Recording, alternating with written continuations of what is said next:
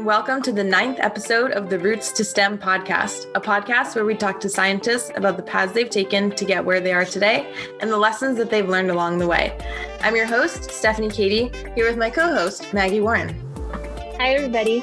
Great to have you here with us today. On today's episode, we're talking with Rebecca Huang, who is an electrical engineer working at Anello Photonics. Rebecca started at Stanford as an electrical engineering PhD student, but isn't totally sure that a PhD is for her, which is something we talk about quite a bit in this episode. So she got her master's and is currently taking a break from Stanford to get some experience working in industry and spend some time thinking about whether she wants to come back to finish her PhD or not. In addition to all of that, in this episode, we talk about how a PhD and grad school in general isn't all just about the science and that you learn lots of soft skills along the way too. We also talk about how to reframe your perspective when facing tough situations and the fact that you can do anything you want as long as you're willing to fail and get back up again.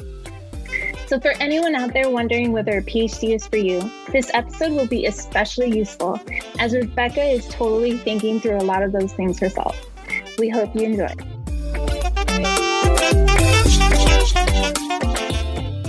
Hi, Rebecca. Thank you so much for being here. Welcome to the Roots to STEM podcast. Hi, Steph. Okay, so let's start out with can you introduce yourself to us, to the listeners, and talk about who you are, what your job or position is, and what the research that you do or the research that you've done in the past is about. Hi, guys. My name is Rebecca L. Huang. The L is actually just a letter. Because my parents messed up when they said that. It's supposed to be my mother's maiden name, but it's just literally a letter. Anyways, what my job or position is. So I am currently a photonics test intern at a startup called Anello. And I got my master's from Stanford, a master's in electrical engineering. And my research was mostly focused on, the stimulation of photonic devices.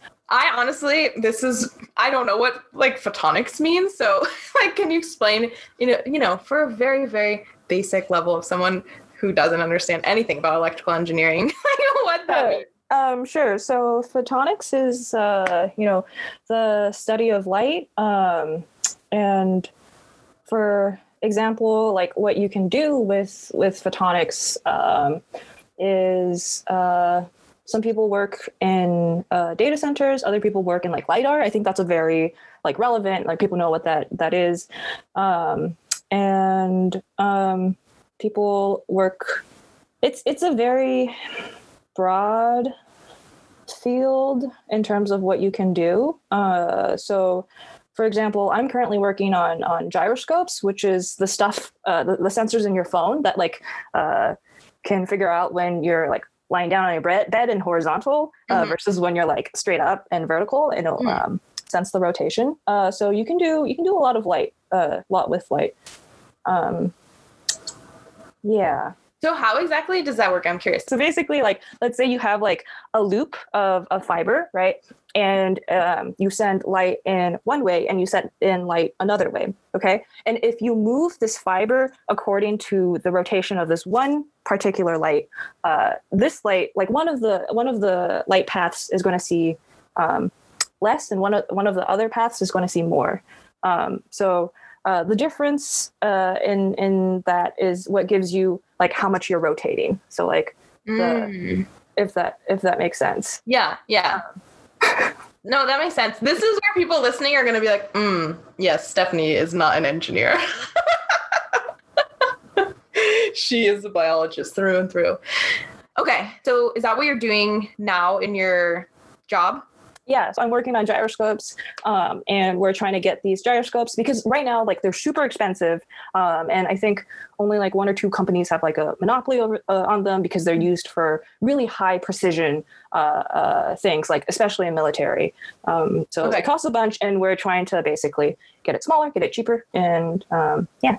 Okay, so one question that I have for you, and this is continuing along my Stephanie doesn't know things about engineering, is I wonder if you could talk about sort of the differences in career opportunities or just sort of the differences between like pursuing a bachelor's in different engineering fields. I guess electrical engineering in particular. I don't know if there are similarities across other engineering fields, but it's like a bachelor's versus a master's versus a PhD. Because I feel like I have this naive sense of like, I just sort of thought that like anyone who graduated from undergrad with a bachelor's in engineering was like set. And so I'm just curious, like, what other doors does getting a master's or PhD sort of open for you that you might not have had access to otherwise? Yeah, for sure.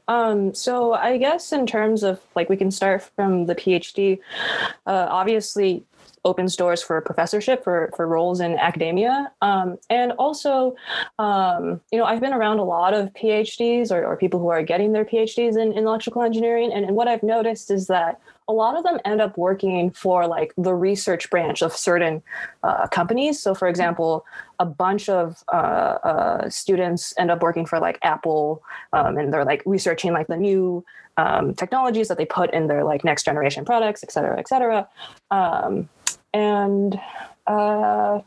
Yeah, like a lot of them work on like the CTO branch of the company. So I think PhDs really do open up doors in that kind of sense.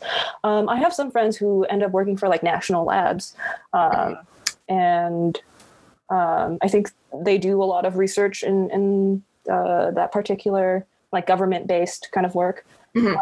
In terms of masters, that's a good question because I wasn't around master's students as much. Mm-hmm. But I would say, I think master's is a little bit more hands-on. I mean, the feeling that I get is that with like a master's, you go into a company, you might not be able to like lead, certain focuses or whatnot, but you do end up, the 3 years that you're in the job while like a PhD is like doing his or her PhD, you end up kind of building up to that capability. Okay. Yeah. You get paid more as a PhD?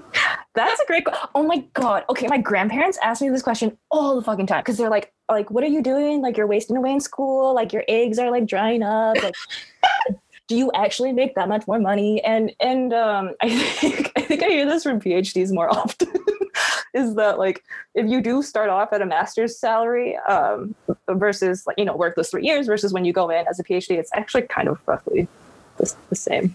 Interesting. More or less. I think it really depends on who you talk to. I might have been talking to some really jaded PhD students. They're like, I'm wasting my time. Yeah. So there's that. So how did you first become interested in science? I feel like for a lot of biologists, many of us have this moment of like, oh, I saw for me like a frog or a toad or a salamander or whatever, and it like changed my life, but I feel like, I don't know, did you have a similar experience in terms of engineering or? Yeah. So in terms of engineering, my parents were very surprised and worried when I chose that, because like my dad loves to tell me that when I was a kid, like he put me on his lap and like I'd play on the computer and like for some reason like I would crash it. He's like, I don't know what keys you pressed, but you like managed to crash. Like, I used to do that all the time too. My parents were like, you have some sort of aura about you that just destroys electronics. Precisely, like everything breaks around you. Like, are you really sure that's what you want to go into? But yeah, so I got into engineering for a number of reasons. I was lucky enough that I met a mentor early on, and like we basically adopted him into the family, and he adopted me into like his family. And he was this like youth group mentor at church that my mom would make me like talk to him because she thought he was really smart, and she was right. And he used to be an electrical engineer, and he spent so much time like just being there for me, and like every Friday he would come over and he would talk about this like new science thing, or oh, here's like a problem, like how would you solve it, or like what's the first thing you do after you come up with like a hypothesis, or just like life skills, like what kind of credit card like should you apply for, like just anything and everything. And he was a retired electrical engineer, and I wanted to be just like him when I grew up. And I still kind of do. So that's kind of how I got into it. Oh, that's awesome. So how old were you when you met him? I was in 7th grade. 7th grade. Okay. Yeah, when I met him. Cool. So did that change how you pursued like school or high school, or any like hobbies and clubs and things that you did, or? I think it did. I think I spent, so I guess I grew up in a very like risk averse kind of environment, you know, especially with my parents, coming here and like, trying to establish themselves and provide for the family, et cetera, et cetera. To them, like stability was key, and stability was associated with things that they knew and they were comfortable with. So, and you want to do things that you're good at. I don't know. I think I ended up pursuing engineering because my mentality was always do the hardest thing, always do like the thing that you find most challenging, like always be slightly uncomfortable, because I know I'm very risk averse, and having been able to have Mr. Andrews, or I call him Grandpa Russ, or being able to have him in my life, like he really believed in me, like he really but he really thought that like you didn't have to be naturally good at something to go for it. Like as long as you're bright, as long as you got like thick skin, as long as you're willing to like make really dumb mistakes and just keep on going with it, like the world is yours, Yeah. So you said that you had a mentality of like approaching things that were difficult and challenging for you, but that your parents had sort of an idea of like, you should do what you're good at. And those sound a little bit like they're in conflict. And so I'm wondering, like, were they in conflict, and where do you think you got that mentality from? They were most definitely in conflict. My parents are an interesting bag of different like beliefs, I guess. And like my parents want me to be happy, and they're like, oh, just do what makes you happy. But also at the same time, they're like, it's too hard. Like, don't do that. Like, that's not for you. Like, so it's like mom, dad, like, what are you trying to say? Like, can you just choose one and like stick to it? But I mean, you only live once, right? So why not do the hardest thing? But also I've realized that sometimes that might not be the best way to live your entire life. Like, that's, Yeah. Yeah. Okay. So what did you do? Or like, can you tell us about college? What did you do? Where did you go to college? Oh my God. Yes. Go Gauchos. Go Gauchos. I went to UCSB. Fucking loved that place. And I majored in electrical engineering. And yeah, I was so uptight back in undergrad because like, you know how we like have pre-games and stuff? Yeah. Like, I would not go to parties. I would not drink because I was so gung-ho on like proving to my parents that I could do it. And that like I could do it well. And also, I mean, if you do something, you want to do it well. Right. So there's also kind of that. So I was so uptight in undergrad. But it kind of paid off. Like I worked really, really hard. So yeah. Did you do research in undergrad? Yeah. So in undergrad, there were REUs, and stuff like that. And I also would like to go on a tangent. I guess this can be later. But no. Like it's crazy how like different it is in undergrad. Like I remember taking a CS class with one of my friends, and we couldn't get this one particular homework problem. And then the next day she was like, oh, like, this is how you do it. And I was like, how did you, like, that's amazing. And she was like, yeah, I just asked my mom. And I was like, my mind was blown. I didn't know you could ask your parents for help past, like you're in college, like the fact that you can, that's just amazing. And I remember she'd be like, oh yeah, my parents sent me this like email for like first like freshman internships at this particular company. And I was like, What? What? Like, that's a thing? Like, I had no idea. What do your parents think you do? Like when you talk to them about, or your family in general, I guess, how do they picture like going to grad school? That's a great question. So like they didn't even know I was going to grad school until like I told them that I got in. And they're like, oh, like what? Like I remember I specifically drove home to tell them in person that I got into like Stanford for like grad school. Yeah. Because like I'm like Mom, Dad, like you work so hard, like, you know, you were always there for me. Like, I want to tell you in person. And my dad's reaction was like, oh, wow. my mom's reaction was like, oh, is that like a good school for what you want to do? And I'm like, yeah. It's and my sister's reaction was like, wow, like you didn't get into Berkeley, like. Siblings are so silly.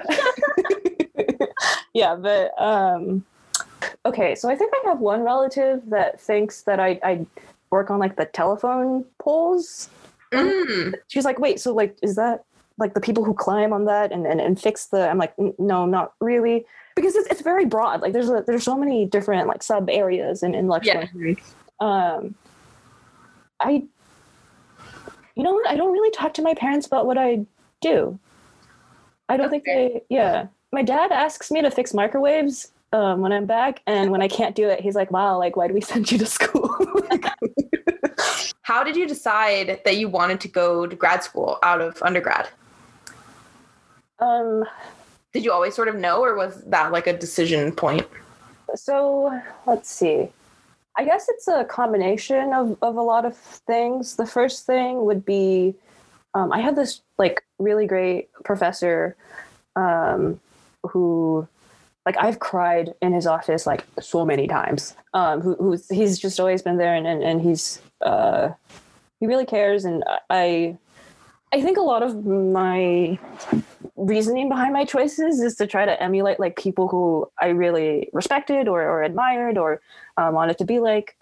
So he had a PhD, and I was like, oh my God, he knows everything. Like he knows so much. Like, you know how there are people who like know things, but then there are people who like understand shit. Like, like they know it inside, like forward, backwards, like all the way. And I wanted that. Like I really wanted that.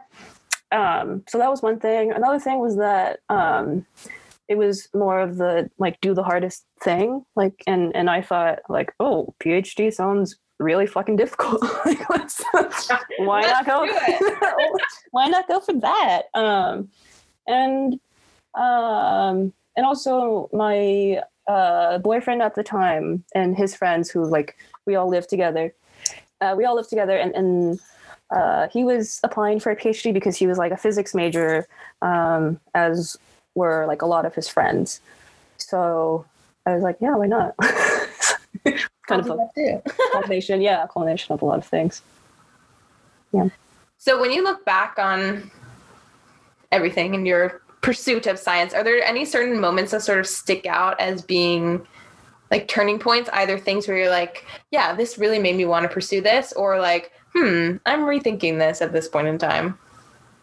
When I am at that point where I'm like, I don't know how I feel about it, I think that might be because I don't know how to really regulate the more emotional side of work, if that makes sense. Can you like explain that a little more, or like give an example maybe of a time when like the emotional side of things had more of an impact than you sort of like had expected they would? Yeah.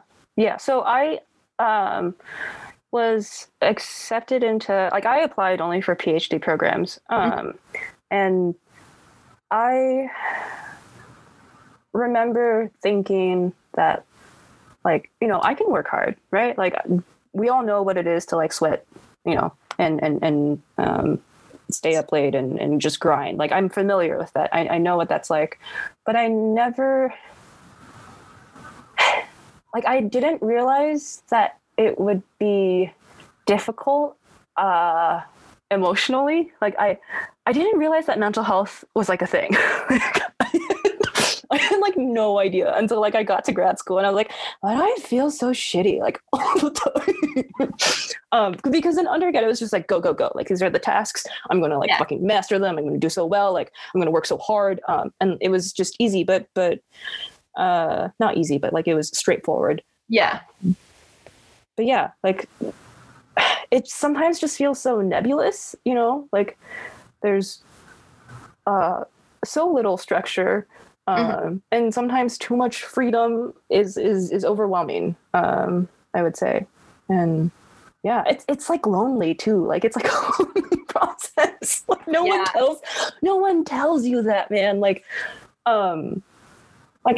so the thing about like in undergrad and like SB, like when you stayed up late, like there was like a shit ton of other people in the computer room just like working on stuff. And like when you when like stuff couldn't work, like you could just be like, oh my guys, this sucks, like I don't know what's wrong with this, and like have this like long discussion because everyone is doing the same thing, right?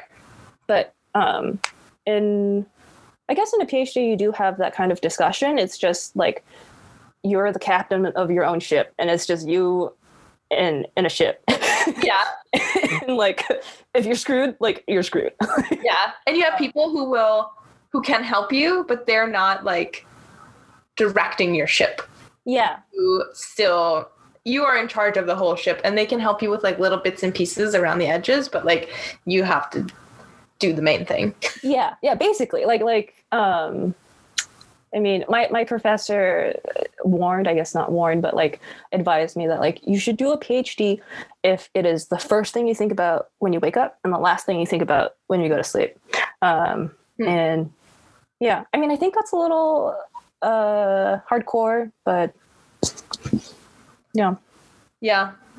I think that's a little hardcore. I feel like the mentality around that is changing. You know, I feel like that is sort of more of an old school mentality of like, this must be your life. And like, this is the most important thing to you. And I feel like things are shifting a little bit. So it's like, this is important to you and you care about these things deeply, but you know, you have other things in your life that bring you happiness and joy. And balance is so important. And it's like, I think the sooner that I realized that, the better it was for me. Emotionally too. What were some of the sort of difficult emotions that were coming up for you as a PhD student that you hadn't really expected? You mentioned loneliness, but were there other ones? There were just, oh my God, there's so many things.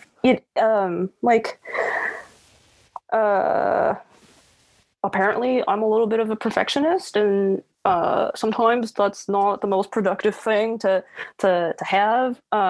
Preaching to the choir over here. I think it was a kind of like a perspective kind of thing. Like, I realized that I was like extremely hard on myself and very judgmental, and also huge imposter syndrome. Like I was so scared of saying something incorrect that I wouldn't say it at all. And it's like, that's not the point. Like the point is to like ask questions and have a thick skin and be curious.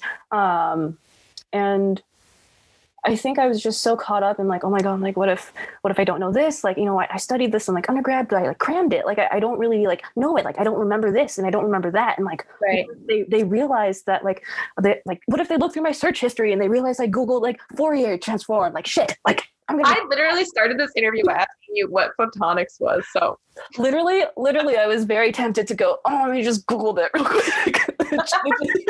I really hope my employer doesn't hear this because I work hard. I really do. So yeah.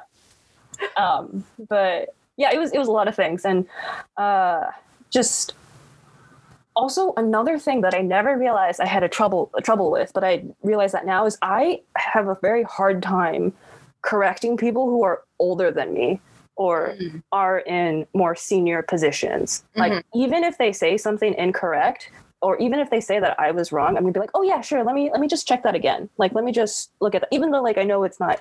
Yeah. So that was I'd never realized that. I was like, I talk back to like my parents all the time. Like, what do you mean?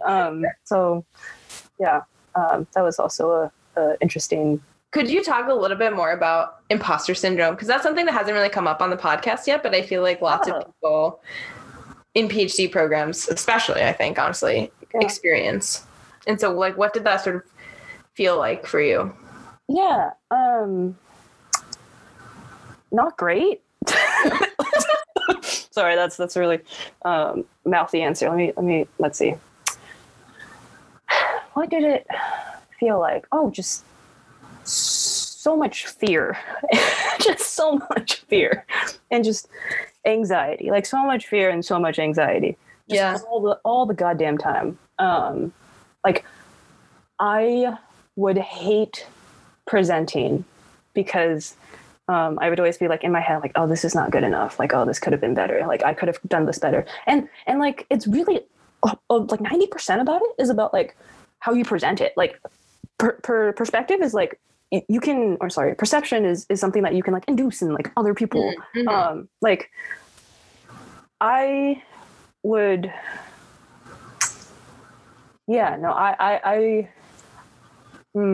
I would like undermine myself, if that makes sense. And I think imposter syndrome does that. And it's so overrated, you know, it's so overrated. When like people talk about like the floating duck, what is it? Duck syndrome. The duck syndrome or like imposter syndrome. I'm like, that's so overrated. Like, that's not me. Like, it totally is. It absolutely is. Yeah. And it's like, I guess fear, it made me really scared of, asking questions and just shooting out like really dumb ideas that, you know, like dumb ideas are like really important because that's how you get that's how you brainstorm and everything. Exactly. And I think that just really prevented me from going all out. What role do you think mentorship by faculty or grad students or friends, peers, etc., plays in sort of combating these feelings of imposter syndrome that we have? Oh, I think it's so important. Like, honestly, it can you know, be a make or break.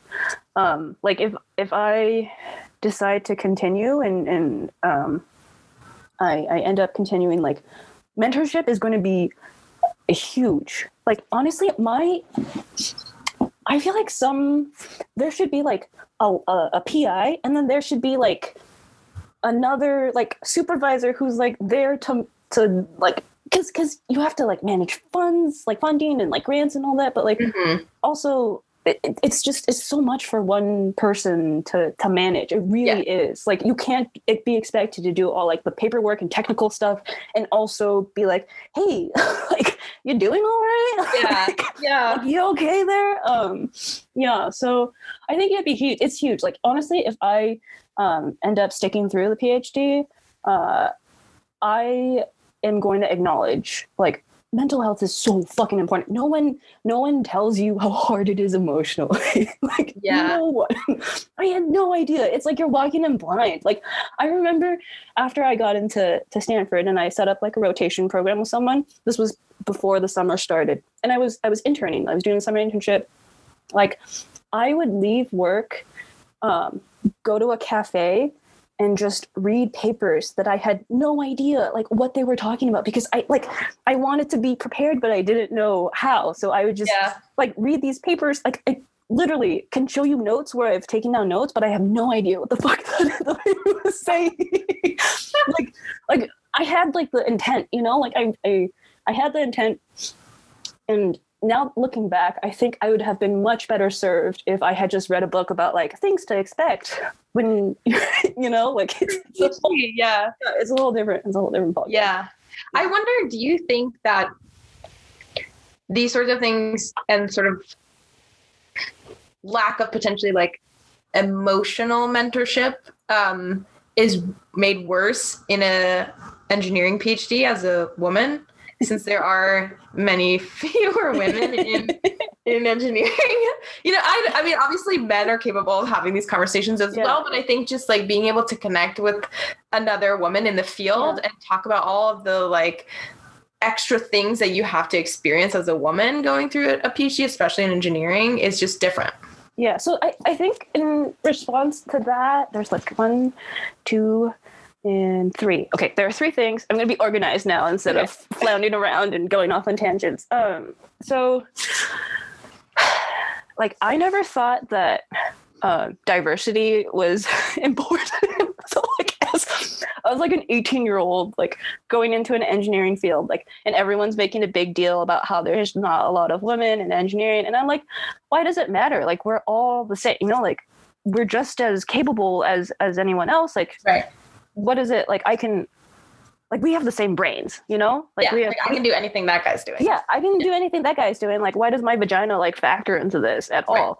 And I had that kind of mentality up until the end of Tayshia's Bachelorette season. Like, which was like 3 weeks ago. Yeah, no, I was watching it with my boyfriend and his housemates, and his housemates were all just making these like super duty, like bro-y remarks about like, oh my God, like he's being so vulnerable. Like, that's so gross.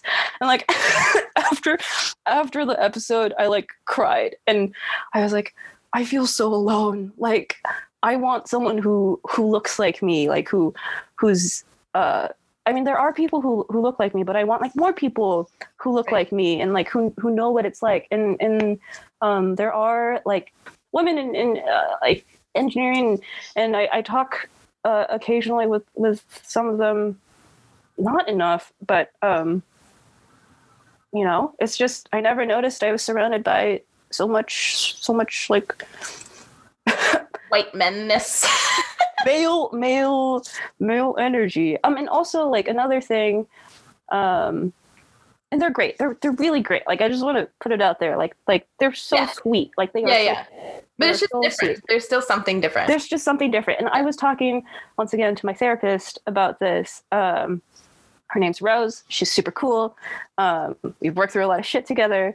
Everyone should go to therapy. If actually, you know what? Therapy should be accessible. There we go. That's better. And I was telling her about all this, and she was like, you know, it's really interesting because, you know, you're trying to make it in like a male-dominated field, and like girls and boys are socialized differently, like often, like, and girls are taught to be nice, right? And boys, I think what she said was like boys are taught to ask for forgiveness instead of permission, and girls are taught the other way around. Like, it is a sin to ever have to ask for forgiveness. Like, you have to tread, you know, your space. And so I never realized that I was playing by a different set of rules, you know, like people would be in lab and they'd be like, oh yeah, like, let me do that. Like, oh, I want to do this and I want to do that. And let me try that. And like over here, I was like reading, trying to like figure out like, oh, is that polite to do? Like, is that kosher? Like, can I do this? And it was a really good epiphany. It's just different set of rules. Yeah. It's just irritating. Okay. You said you had 3 things. Was that one? So one was that was the girls guys rules. The first one was Tayshia. Oh, and the third thing is one time I was talking to someone else who was doing a PhD, and she was like, oh, the advice I got from like a mentor, like a female mentor who's been through it, is like during group meeting, when someone else is presenting, make sure you review the like specific subject that person is presenting, and then you absolutely demolish him or her by asking questions. And like, that's how you basically like pee around like your turf. Like, that's how you establish yourself. And she was saying that like, oh man, like, you know, teaches you how to play the game, but like, do you really want to like play it like that? You know? And I don't want to play that game. That's stressful. Yeah, and also like I'm don't mean to say that this is how like all group cultures are, and this is not true of the group that I was in. Like, but I think it does happen enough that people recognize it as like a way to. For sure. So on this topic of like mental health and all of that, have you, through working with Rose, your therapist, and just over time, like come up with, or what sort of strategies do you implement to try to take care of yourself physically and mentally in grad school? So physically, I think I'm like supposed to exercise and whatnot. I've seen you exercise. It comes in waves. Mentally, I think mentally a lot of it is like disarming that kind of like perfectionist mindset, or that like really judgmental like self-talk, like, oh my god, like this isn't enough data, like obviously this is like such trash, like why can't just stuff like that. But she I think it's like reframing, like trying to see things in like a positive way, being proud, like taking like presentations, like those as opportunities to be proud of your work and be like, hey, this is what I did. Like, yeah. Like, screw you all, like, I'm great, which is such a difficult thing to do. But she also likes to say that attitude follows behavior. So I think her example was that littering, was a thing. And then people started finding people for it. And then now littering is like, I can't believe, like, you're such a litter bug, like, gross. Yeah, so I think that was her example. Yeah, so a lot of it is just reframing. And it's like, it's wild because I think, I don't know, especially with, like, I think the Asian mentality of raising children, I'm not going to speak to whatever I say is with a lot of asterisks and take it if it fits and leave it if it doesn't. But I think a lot of like Asian communities are very harsh on their children, and it's like, I'm doing this to make you better, kind of thing. Like, oh, this could be better. That could be better. This could be better.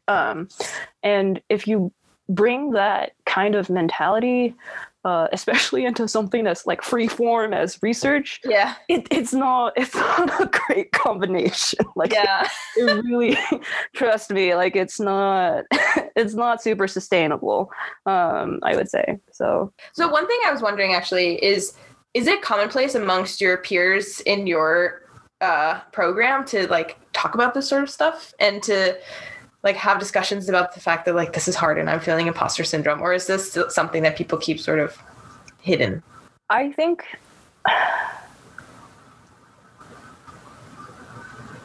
it's something people keep closer to the sleeve, to the heart, to the whatever the saying is. What advice would you give to someone who's interested in pursuing a career in science? Or engineering specifically, I think. Engineering specifically. You can do difficult things. Like we can, okay, let's see. I think there's more of like a positive general energy that I would just like send that way. And then also more like tangible things. But I think it's really important to remember that you can do hard things. And like you're capable, like, and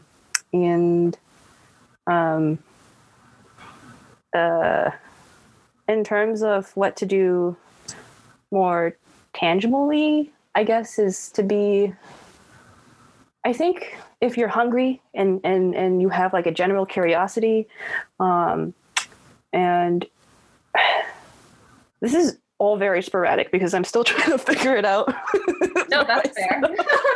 But I guess it's like, don't let yourself be like your greatest limit, right? Like if you're gonna get like stopped somewhere, don't let it be because of like yourself. Like, and I think it's just crazy because like I'm seeing my sister like apply for like colleges right now, and I'm like listening to like her worries and all that, and it's like oh my god, like it just makes you really realize that like, wow, like I see her from my perspective and like she has so much potential and she's such a bright kid, but like she sees herself like from her own perspective, and it's like so much tighter and more narrow and like bleak. And it's like, no, like you have such a big world ahead of you. The world is a big, big place. Yeah. And so I think it's just really important to, if you can't like do that for yourself, like surround yourself with like people who can remind you that it's not all shit. Like it's all right. Yeah.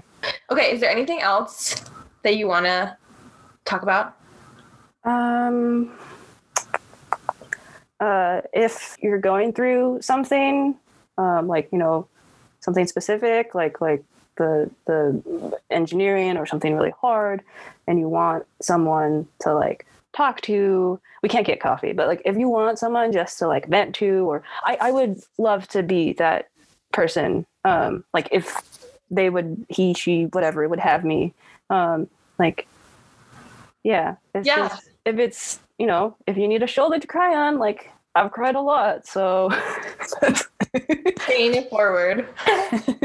How should people contact you if they would want to reach out to you for something like that? Robika on Instagram. Okay. I really don't know how I spell that. I'll put it in the show notes. So okay, cool. Find it. Thank you so much for doing this. Yeah. I feel a lot lighter, but also, yeah. Wait, actually, I have one more question. Yeah, what's up? Like, looking back, would you have done anything differently? Yes and no. Like, hindsight is 20/20, right? Mm-hmm. But I guess, okay. If anyone's starting like a PhD and you're coming from a place where like no one's done a PhD before and you don't know what it is, like, do not like read papers you don't understand. Like, buy one of those guidebooks about like 10 ways to like survive your PhD, or like what you need to know about, like read up on that stuff. Like, that's like, I think the biggest regret that I have is that like I didn't think to research like what like I knew what it was, but I didn't know the other like softer stuff around it, you know? Yeah. And that's huge. So like if you're thinking about doing a PhD, like kudos, like congrats, like you're fucking amazing. And you read a book, like read a book on what it is like if your parents aren't like doctors or scientists. Yeah. So, yeah. That's great advice. Yeah. I think that's the one thing. And also, mental health is a thing. I did not know that until like relatively recently. But yeah. And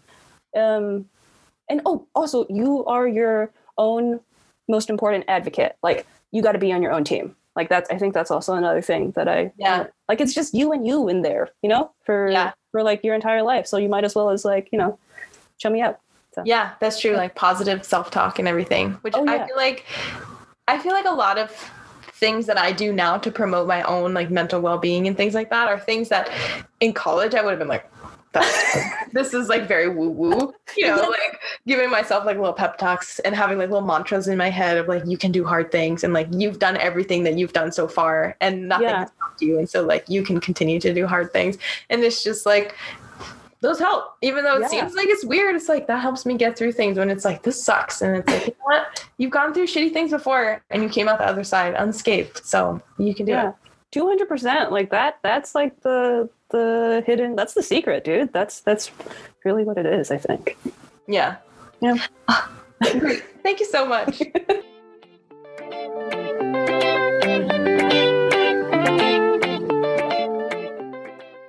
Thank you again to Rebecca for being here and sharing your story with us. I especially love the part where she talks about how you've got to be on your own team. That is so, so true. I mean, awesome. You can get in touch with Rebecca on Instagram at Robika, and we'll include a link to her Instagram in the show notes, since even she doesn't know how to spell her own handle. As always, please get in touch with us at rootstostem@gmail.com or on our website at rootstostempodcast.com. If you're enjoying the show, please recommend our show to a friend or leave a rating and review on iTunes. Stay tuned for our next episode in 2 weeks. Bye. Bye.